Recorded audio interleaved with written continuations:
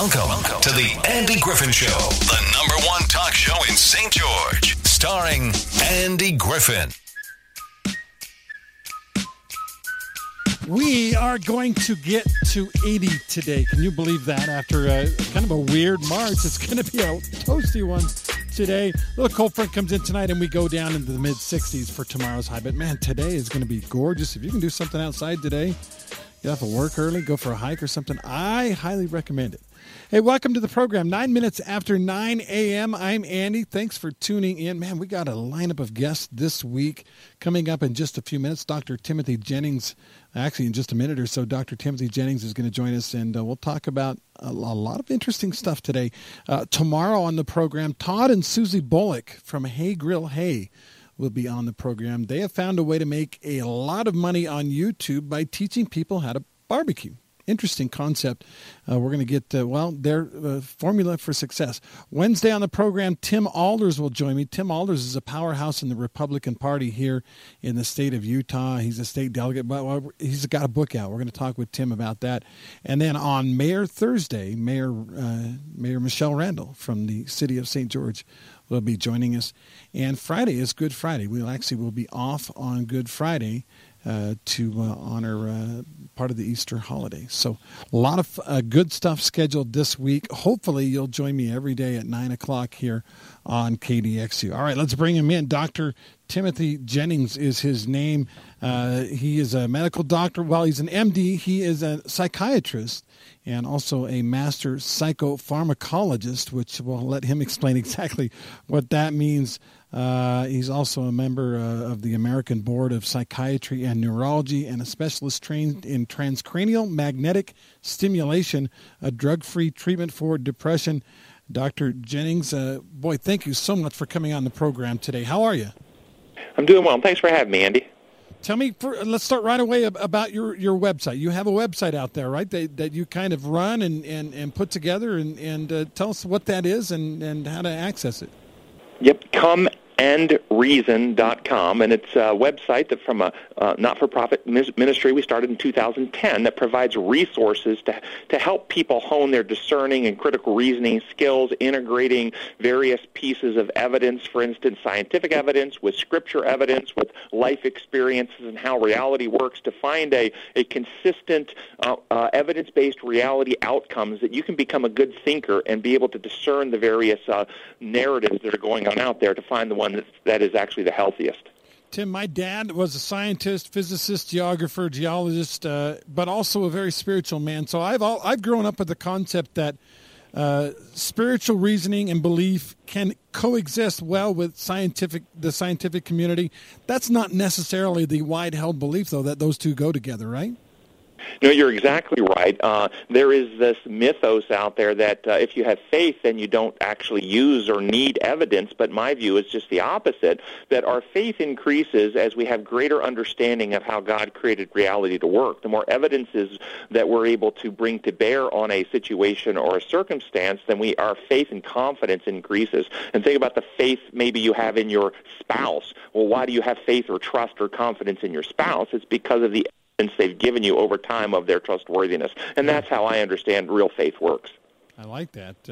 Faith in your spouse because, they time and again, hopefully your spouse out there has come through when you've needed them.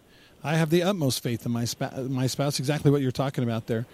There was a study out actually this morning in the news. 31% of Americans now claim to be atheists. That's bigger than any one particular religious group in our entire country, and it explains in some ways some of the troubles I think going on in our country right now.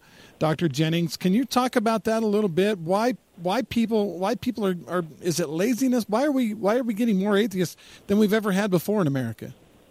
Well, it's a combination of factors. One is the school systems for generations now have been putting out the propaganda, the false narrative of a godless origins of life, that it just all happened on a big bang all on its own. And the science now is actually not just suggested, but irrefutably proven a godless origins of life to be false, but we continue to push the narrative. And I'll say it real quick for anybody listening. If you want to put a knife in the heart of all the godless originators out there, in life in every form that we know it requires three elements: physical matter, energy, and coded information found in the DNA of the living organism. All the godless theories out there will have these speculative theories about how the Big Bang created the matter and the energy and so forth.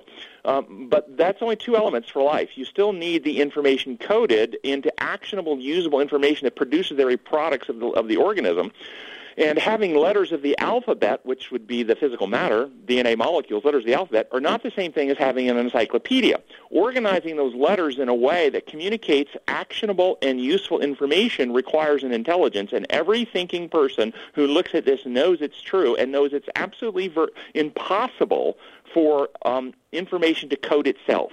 And thus, science has now proven there has to be an intelligence behind all life as we know it. But we continue to press the false narrative. So one reason we're having more atheism going on is because of a constant pressing of a false narrative and teaching kids this. The other reason is because much of what's happened in the church has been presenting concepts that are often contradictory, that make no sense, that people rightly throw off, but then they throw out the baby with the bathwater. For instance, in the Dark Ages, it is a mortal sin to commit murder, but you can have eternal life and all your sins erased if you go kill people in the Crusades.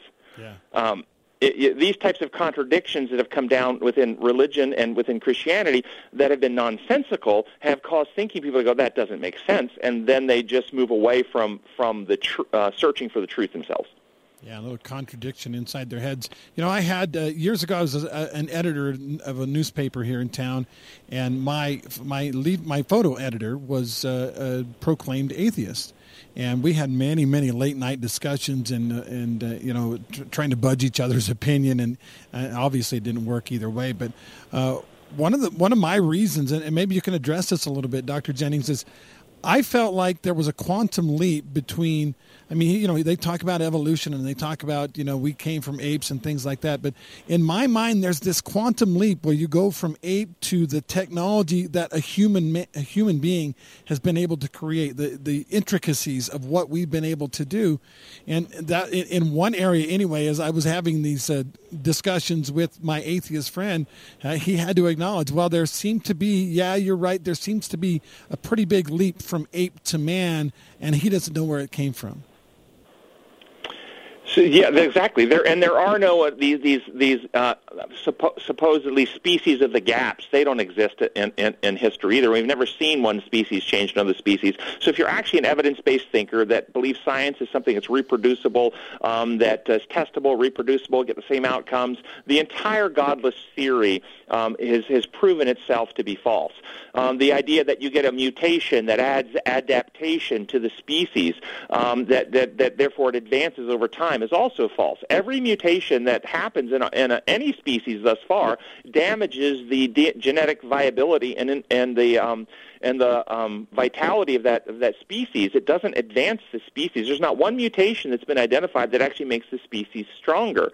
What they call evolution is actually what you and I might call adaptation, and it's really epigenetic alterations that are happening within 1 to 2 generations. For instance, the finches that Darwin identified that had different beaks for grubs or for bark or for whatever, and he hypothesized that these mutations over millions of years allowed the beaks to grow in different ways, has actually been proven now that these are epigenetic changes. They have the same DNA sequences. There's no mutation in the DNA, but within 1 to 2 generations, based on new environmental pressures, the beaks alter due to epigenetic changes, which is exactly what Scripture teaches when it says sins pass down 3 and 4 generations, meaning our behaviors change our gene expression and it passed down within just a couple generations. These things change. Well said. I like it. Now, kind of heavy this morning, so we're going to lighten it up a little bit. Let's talk about first of all, some current events and some applications of things. Dr. Deborah Birx today said that hundreds of thousands of deaths could have been avoided had we locked down quicker, harder, and longer. she talks about the deaths, of course, from COVID-19, but she doesn't talk about some of the effects that would have had on human beings. And I know you're on the front lines of this. We're talking about depression and suicide and substance abuse and things like that. The side effects of lockdowns are great. And I don't think, we got people like Dr. Burke saying, well, we could have saved a bunch more people. Yeah, but at what cost? Well, and I think that whole question still remains to be answered. Yeah. This part of the whole problem with the whole approach to what many of the societies in the world have done has been single data point decision making.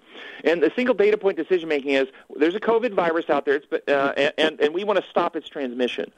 We don't want to consider any other cascading consequences. We don't want to consider value of life. We don't want to consider quality of life. We don't want to consider other factors such as poverty, such as depression, such as social isolation, such as all these other things we don't consider. We consider one data point, and we cause all types of injury and harm. And we don't know the ultimate long-term impact of just COVID deaths yet. What may be happening is merely that we are spreading out the deaths over a longer period of time, but the same total number of people die from COVID anyway. My thoughts have always been, if you do all the social isolation and all this distancing, we're not going to stop the virus from making its way around the world through the human population. It's going to make its way around the world through the human population. We're just slowing the progression through the human population. So do we actually change the total number of deaths in the long run anyway? Not sure. That remains to be seen. But some of the suffering we're causing through our actions.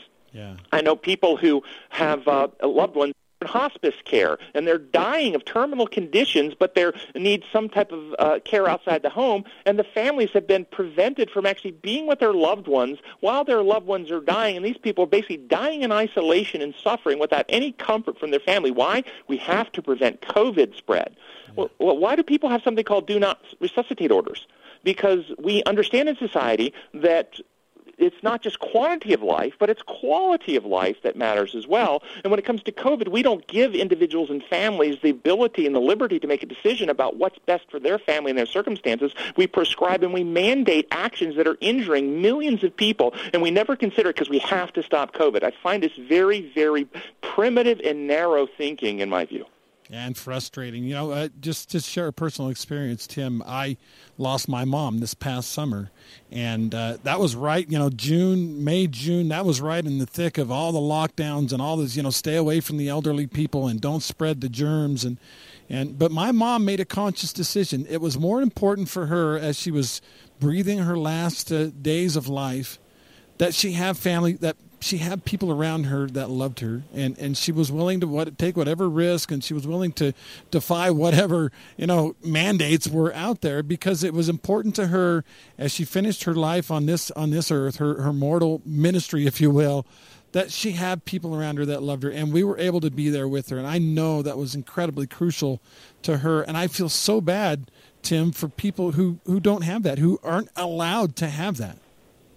And you're exactly right. I love the story you just told, and that reminds me of watching the funeral for George H.W. Bush, if you remember, and some of the testimonies that went by. The family was gathered, people would rub his feet, and so imagine if we would have required the former president in his dying days to be held in isolation with no family around him. I think we all see how completely cruel that is, but this is what millions of families are being forced into by these, I think, barbaric, restrictive rules that are being compelled and coerced upon people, rather than informing them, letting them know the risk, and let the families make decisions that are appropriate for their circumstances and situation, knowing what those might be. My own in-law story, my mother-in-law died last year, and my father-in-law is 87 years of age, would rather get COVID and die than to be forced into, as a widower of over 50 years of marriage, to be isolated alone in his grief. Yeah, my dad is the same way. And, I mean, we've made progress, obviously. There's vaccines and things like that. But early on, my dad said, you know what? If I die, I die. So what? I want to be around the people that I love. Tim, tell us a little bit about what you do on a daily basis. I find your background fascinating. You have a MD from the University of Tennessee, and then you went on to be a psychiatrist in the Army. Tell us about that. Well, yes, I did my. I got a scholarship to med school from the U.S. Army, and then I went on active duty and did a residency in the military in psychiatry at Eisenhower Medical Center down at Fort Gordon in Augusta. And then I served as the division psychiatrist for the 3rd Infantry Division and did some other things before I got out of the military. And I loved my time in the service, and I thought I had an incredible education. And then I've been in private practice since I got out of the military in 1997, and I see patients in my office 4 days a week. And then I also have the Christian ministry, Come and Reason Ministries, that I'm the president of and founder. How important is your Christianity to your job as a psychiatrist? What do you integrate those? Oh, absolutely. And that doesn't mean I preach in my office. I don't do that. Right. But my worldview is I see human beings as created in the image of God with their own individuality, their own capacity to think and to reason, and that the principles of God, truth, love, liberty, are principles that are essential for our life and health, as well as the physical laws of health, and that we have inalienable rights given to us by our Creator, that when you begin to compromise those rights and restrict people's inalienable liberties and freedoms, you begin to cause health problems, physical, mental, and other health problems. We see this in relationships such as marriage when one spouse is controlling or domineering of another, but we see this in society when we begin to lose liberties in society. Love is damaged, rebellion is instilled, groups fracture into competitive groups, and divisions happen in society. And we're seeing this happen in our society right now. And it's the big principles of presenting truth in a gracious, loving way, and leaving people free to make their own decisions that actually make families healthy, make societies healthy. I find, Tim, it seems like there's a contradiction in society right now where television, the Christian person on television seems to be the one that everybody makes fun of now. They're the safest one to make fun of, I suppose. You talked about how, anti-Christian rhetoric is taught in schools, and yet just about everyone I know is a religious person, has at least a little bit of religion in their life. It's like the powers that be tell us religion is wrong and silly and ridiculous, and yet everybody here on the ground level of life, living every day, is a religious person. How does that happen? How do those two things jive? I don't get it. Well, so the media is controlled primarily by people who are not religious and don't really believe in God. The media primarily is coming from a globalist and a humanist worldview. Further, the green, if you want to talk about the green is driven by people who do not have God in the future. The Christian worldview is that there's a new heaven and a new earth coming, which is the home of the righteous, and God is going to recreate this earth in a sinless paradise for us.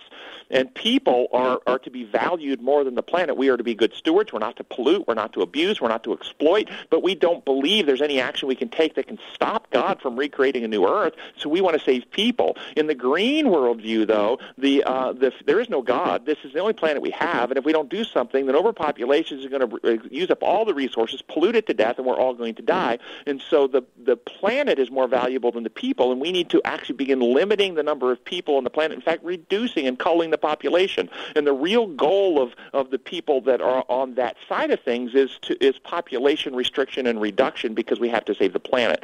And these are philosophical landscape differences that are not reconcilable, and you see these being played out in society today with much of the action. And sadly, many good-hearted people, because they want to be good stewards and care for the planet, are buying into and giving authority or power to individuals or organizations that actually don't value their life and want to actually reduce the number of people on this planet. So how do we resolve then? I mean, if God gave us this earth, and we are stewards of this earth, and we need to take care of it, but at the same time, we take that perspective, like you said, which is, there is something beyond this earth. How do we resolve the fact that there are a lot of really good people who are so caught up in trying to save the earth that they are not saving souls. They're not saving their fellow humans. Yeah, and so you shift away from the focus to the planet to the focus on the creator of the planet. Mm-hmm. You shift away focus on self and fear. We're afraid the planet is dying. We won't have a future. And so it's very much fear-driven, the movement from the planet savers. It's not love-driven. And you move towards we want to save people for eternity in a relationship of love, and therefore we treat each other with dignity, respect, truth, love, freedom. We practice in governance of ourselves those healthy principles that life is based upon, rather than seeking to gain control and coerce everybody to comply to what we believe is the only right way to live. You have an example. One of your stories I was reading on your website talks about a math class and how, imagine if you were in a math class and the teacher just gave you the answers. Okay, you don't need to really learn. Here's the answers to all the questions. You'll do fine on your test. Just put these answers down. And that obviously wouldn't make any sense. That wouldn't work. And I even remember way back in high school, that was a long time ago, but I found out there was an answer to every other question in the back of the book. And so, of course, is every other question. I didn't do it because I could just get the answer out of the back of the book.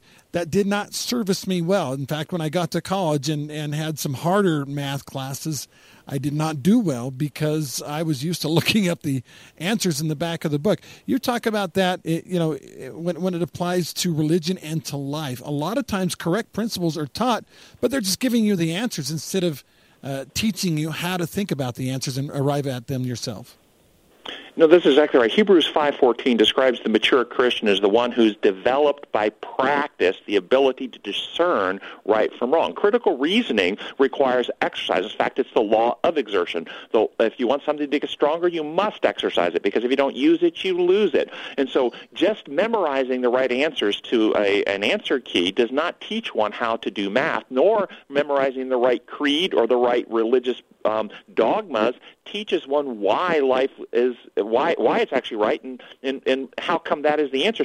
So people who memorize the right answers don't know how to problem solve or discern when new problems arise. They need to look for some other authority to tell them the answer. Teacher, referee, umpire, pope, president, somebody tell me. And this is much of what's happening in society. People don't actually know how to discern for themselves, so they're looking for the experts, the CDC, somebody tell me, and then they just obey and they comply and they follow, but they don't know how to reason and think. Boy, I think you're getting at the core of some really important stuff here, where, I mean, how often have you called someone on something and they're like, well, why is that? And they say, well, it just is. It's like, what do you mean it just is? Explain your reasoning to me, and they can't do it. So I love it, Dr. Timothy Jennings. Doctor, you want to? I got a commercial break. I got to get in here. You want to hang on a little bit longer? There's a couple of things I wanted to ask you about. One of them I think is fascinating. It's the 7 levels of moral decision making. That just fascinates me. So if that's okay with you, we'll talk about that when we come back. Sounds good. All right, thank you. He's Dr. Tim Jennings. Welcome back to the program, 9:34 now on KDXU. Again, we're talking with psychiatrist and pretty smart guy, Tim Jennings. Hey, Tim, how are you? Doing well. Thanks for having me, Andy. Thanks for coming on the program. I love your topic. I love your specialty. We kind of talked a little bit about how can science and religion coexist peacefully. And I think you made a pretty good case for it. I did want to spend, Tim, if that's okay, a couple of minutes talking about your 7 levels of moral decision making. I got on your website this week, and I've been looking at some of your articles, and really fascinating. By the way, the website, folks, is comeandreasoned.com. Comeandreasoned.com. But this topic, I was immediately kind of drawn to it because I like the way, the progression that can happen on decision-making. Do you want to talk about that a little bit? Right. So moral decision-making is how do you tell whether something's right or wrong? And this is what people struggle through life. How do I know whether it's right or wrong? And we've discovered there's a maturing level. We are supposed to grow up into the full stature of sons and daughters of Jesus Christ and mature. Sadly, we all don't always make it to the full level of maturity. And so the 7 levels of moral decision-making are the most basic childish level is reward and punishment. Something is right if you get a reward for it, and it's wrong if you get punished for it. And this would be the level of a very small child or a slave or the soldiers in Nazi Germany were asked, why did you burn people in the Because I would have gotten court-martialed. It was right not to get punished. Very primitive level of deciding what's right and wrong. The next next level is the quid pro quo, marketplace exchange is what I call it, marketplace exchange, the quid pro quo. You do something for me in return of something of agreed upon value. You scratch my back, I'll scratch your back. And children will very quickly move from level 1 to level 2. They brush their teeth because they'll get punished, but they'll very quickly say, "Mommy, if I brush my teeth, will you read me a bedtime story?" And so now we're making a deal. It's not about avoiding punishment. It's about getting the deal. Level 3, social conformity. Right and wrong is determined by a consensus of the peer group. And this is the adolescent or the kid who says, "Well, Mom, everybody else is doing it. If everybody else is doing it, well, then it must be right." Yeah. Level 4 is law and order. And right and wrong is determined by a codified system of rules overseen by external judges who prescribe punishments for rule breaking. This is also a childish level. This is the level of the tattletale, the rule monitors, monitoring everybody else's behavior, the need for an external umpire to make a ruling all the time, but law and order. Level 5, right and wrong is determined not by rules, but by love for other people. What's actually in their eternal best interest rather than what the rules say. So, example, a person who operated at level 5 would treat African Americans equally back during the era of Jim Crow when the law said that you didn't. So you would break the law because it was right to love them as equals. That's a level 5. And then, of course, the people who operate at level 5 got in trouble with the authorities who were trying to keep the level 4 law. Level 6 is principle-based living, which is living in harmony with the what I call the laws, design laws, or the laws of health, the laws upon which reality works, laws of physics, law of gravity, understanding those laws and intelligently choosing to live in harmony with what's actually healthy. Difference between a design law and a human law: humans can, level 4, make a law that says marijuana is legal. They can never make a law that makes it healthy. Those are the differences. Yeah. And level 7 is an understanding friend of God, a person who not only loves others, not only lives in harmony with God's design laws for life, but understands and intelligently cooperates to fulfill God's purposes. Those are the 7 levels. Boy, I love them, and the progression. I mean, as you described each one, I thought, okay, I know a person that practices that one. I know a person that practices that one. Where are we as a society? Are we stuck on number 4? So, looking at research at this, 75% of essentially all societies never rise above level 4. Only one in 4 people make it above level 4 to level 5. And typically anybody who makes it to level 5, level 6, or higher, they end up being persecuted by people at level 4 and below.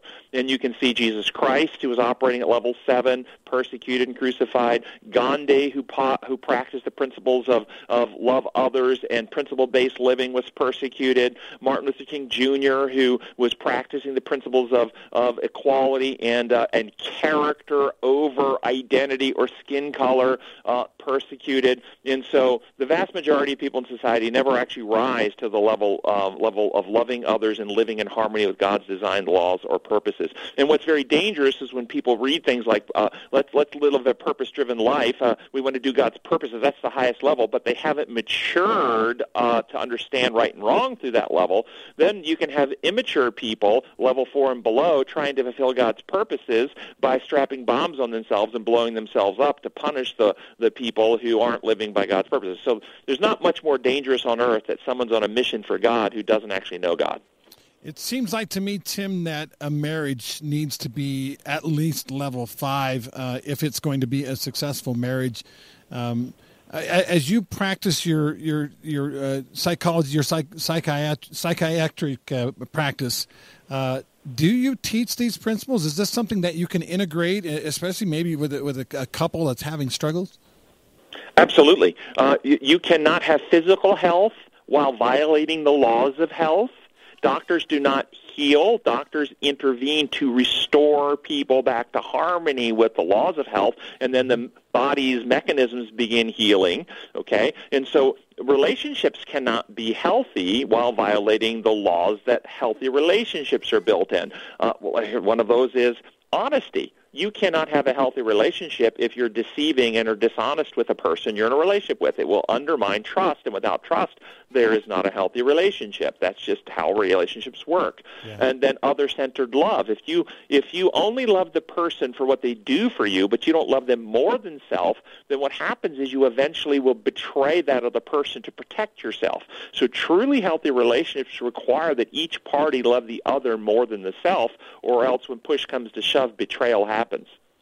When my kids were young in elementary school, we lived in a relatively poor neighborhood, and as we went to school assemblies and things like that, there were parents there that clearly really weren't sacrificed. They didn't love their kids more than they loved themselves, because they were just their behavior, their dress, their attitudes were such that, I mean, I was frustrated, because I've always felt like, and I think kids realize this with good parents, you give up everything for them for a while at least, and maybe as they get a little bit older you start reclaiming a little bit of your life. But I saw time and again these parents who they didn't give up everything for their kids. In fact, it was quite the opposite. Their kids were kind of side projects to their life and their, whatever they like to party, whatever it was.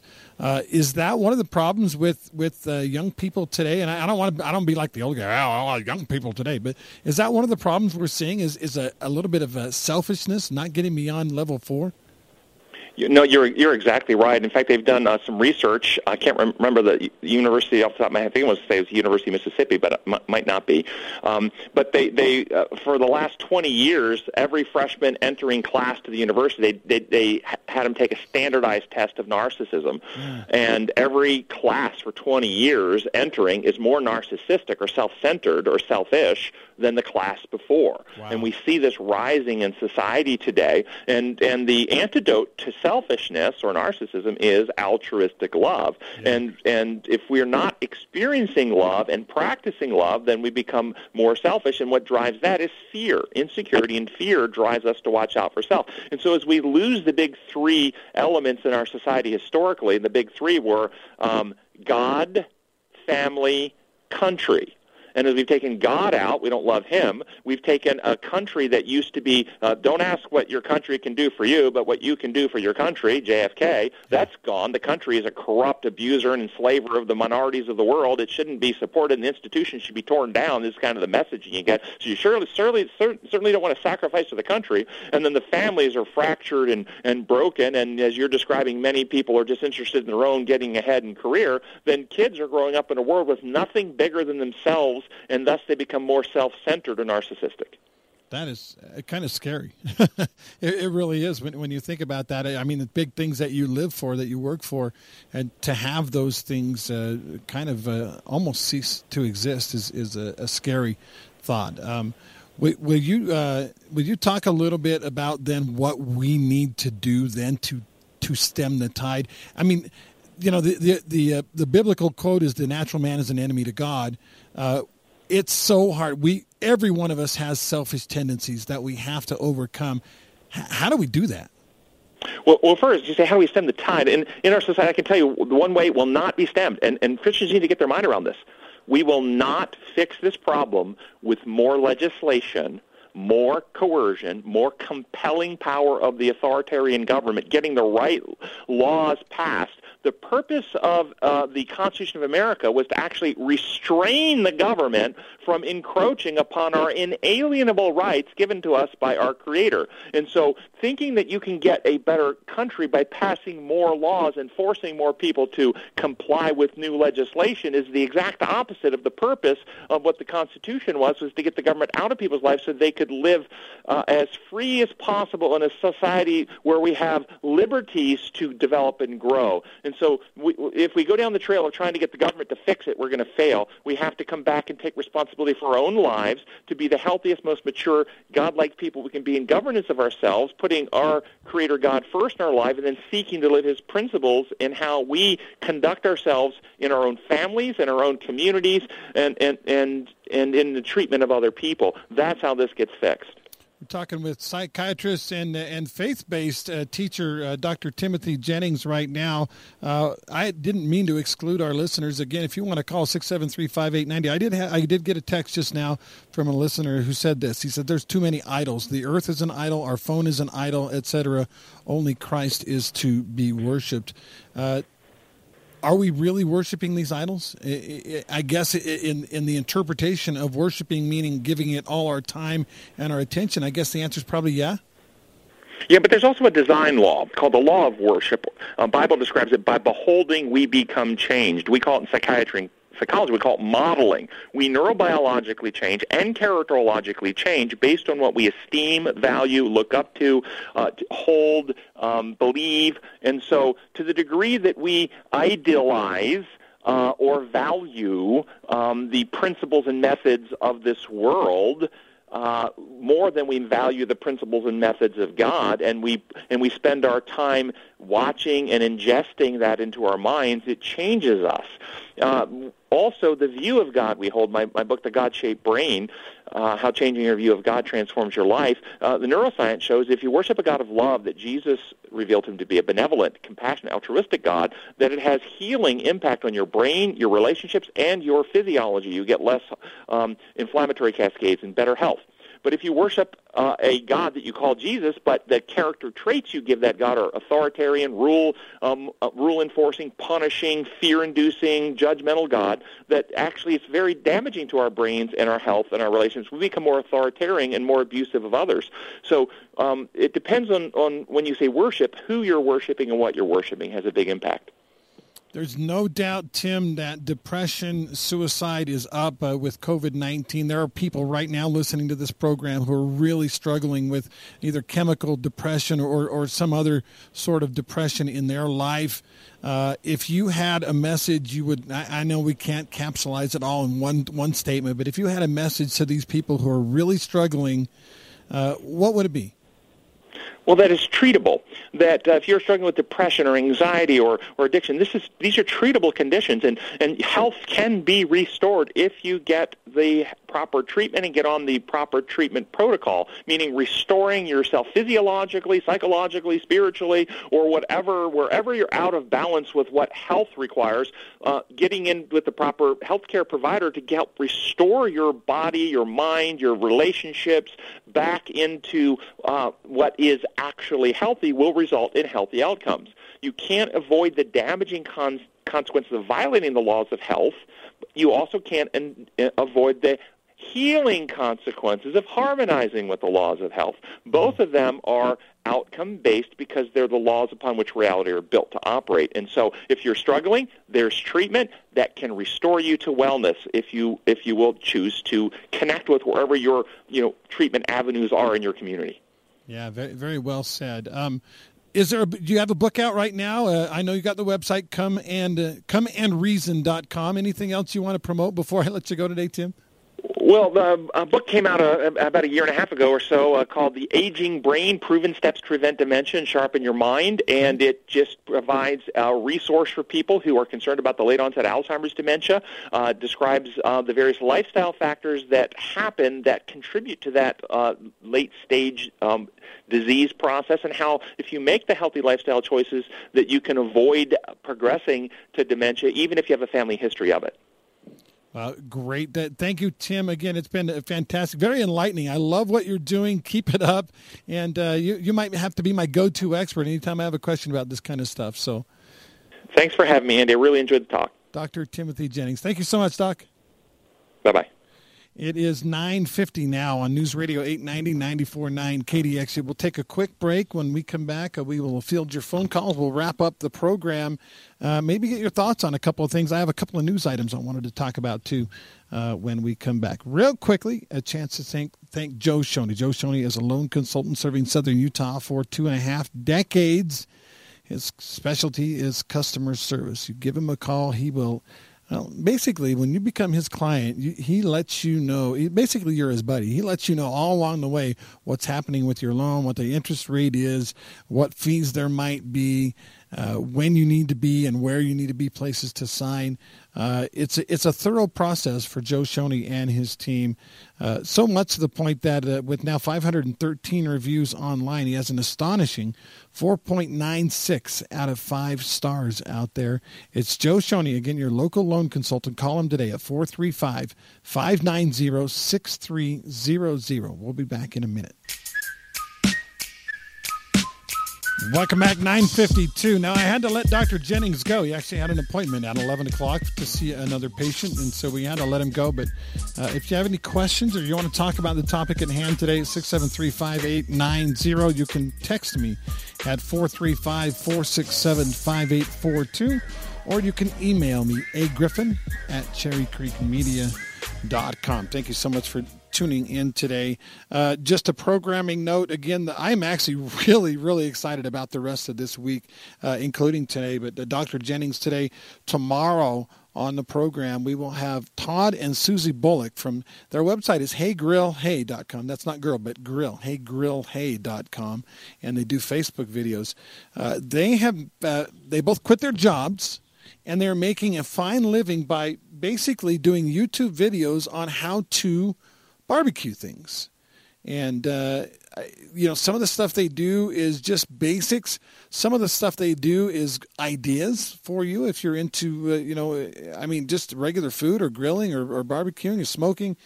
And then some of what they do is kind of mind-blowing, groundbreaking stuff. We talked about this on our Barbecue HQ show the other day, but they did a pulled ham the other day in a class they taught for Troy over there at the barbecue pit stop, pulled ham. And I got to tell you, ever since I heard they were doing that, I've not been able to think about anything else. I want to get me an uncooked ham and do a pulled ham like they did. Anyway, they'll be on the program tomorrow. We're not really going to talk a lot about barbecue. We'll talk some about barbecue, but mostly I want to talk about how they had the guts to do what they did, and that's quit their day jobs, with kids to raise and life to manage, and put everything they are and everything they do into making YouTube videos. Because quite frankly, you make a YouTube video and nobody watches it, you don't get any money. And they found a way to capitalize it, to make money, and actually to do very well at putting videos online. Susie Bullock is a national celebrity, not just a Utah celebrity. And by the way, Todd and Susie live right here in St. George now. They moved down from northern Utah not that long ago, and because this is St. George and we love it. It's an incredible place. That's tomorrow on the program. On Wednesday, Tim Alders is on the program. Tim and I were actually neighbors back in high school.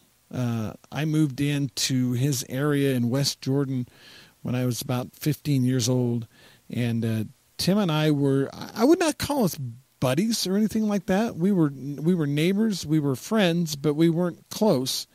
He went one way, I went the other, and we circle around now. It's 37 years later. And Tim is a political expert. He is a rising star in the political arena here in the state of Utah. He's a very conservative, actually more of a constitutionalist than even a Republican. And he's written some books. He's actually coming to town for a fundraiser, and I was able to get a hold of Tim through another high school friend of ours, a mutual friend, Dwayne Vance, and schedule him for the program. That is on Wednesday right here on the Andy Griffin Show. Thursday, Mayor Michelle Randall will make, I believe, her third appearance on the program now. She's just, Mayor Pike used to come on every 2 weeks. Michelle has said, I'm only going to do once a month because she's afraid of you guys. I'm just kidding. She's not afraid. She just has, her schedule's worked out where she can only come on once a month. But we're going to have Michelle on Thursday. And then I really want to make sure you guys understand Friday is Good Friday. That is a holiday for our company and for a lot of you out there. We will not be in the office. We will not be on the air on Friday. I will have, there will be a couple of things that will be pre-taped, like a Joe Shoney commercial or a like our Focus on Business with Dr. Doug this coming Friday. Those will be pre-taped, but we will not be here live in the studio on Good Friday. So a fantastic week of cool guests coming up, and we will take callers on most of those days. We'll take callers in the second half of the program on most of those days. I know some of you want to know how Todd and Susie made it in the YouTube world. Some of you want to talk with Tim Alders on Wednesday. I know a lot of you will want to talk with Mayor Randall. We'll have open lines throughout the program, in that program as well. So lots of cool stuff coming up. And here's one for you. A week from Tuesday, that's 8 days from now, Roy Firestone will be on the program. Now, some of you are like, I don't know who that is. But some of you are like, what? The Roy Firestone? This guy is, in the sports world mostly, he interviewed the biggest of the stars. He was the kind of guy that they would invite to go, say Muhammad Ali was going to visit a nursing home. He would go and visit a nursing home and with Muhammad Ali and then tell the story about that. And by the way, Roy does a spot-on Muhammad Ali impersonation. Like, you'll think Muhammad is here when he does that on the program coming up a week from tomorrow. Roy Firestone that has interviewed people like Tiger Woods, Arnold Palmer, Tom Brady. I mean, just the bigs in sports. Tommy Lasorda, in baseball, in basketball. LeBron James before that. Michael Jordan before that. Wilt Chamberlain. He has interviewed the biggest of the biggest stars in sports, and he's going to come on the program. He was doing a workshop. I was involved in a workshop about a week or so ago, and now there were thousands of people observing this workshop. It was a virtual workshop. And just on a lark, I thought, you know what, I'm going to send him an email, see if he'll do my show. A lot of times you get people who are very popular like him, and they're like, nah, I don't have time for that. It's a local show. Sorry about that. But Roy responded almost immediately and said, I'd love to do your show. Give me a date and time. And then I gave him a date and time, and he said, now, just so you understand, I don't want to do 5 minutes because I can't tell my stories in 5 minutes. I want to do your whole program if that's possible. I'm like, well, yeah, of course. And so Roy is going to be on the program next Tuesday. That's a week from tomorrow. Bookmark it. Do whatever you need to do. Put it in your calendar. Write it on a piece of paper and stick it on the fridge. I think it's going to be an incredible program with Roy Firestone a week from tomorrow. In between now and then, again, Susie and Todd Bullock, Tim Alders, Mayor Michelle Randall, Brian Hyde will be on next Monday. We missed Brian today, but he'll be on next Monday. And then Roy Firestone.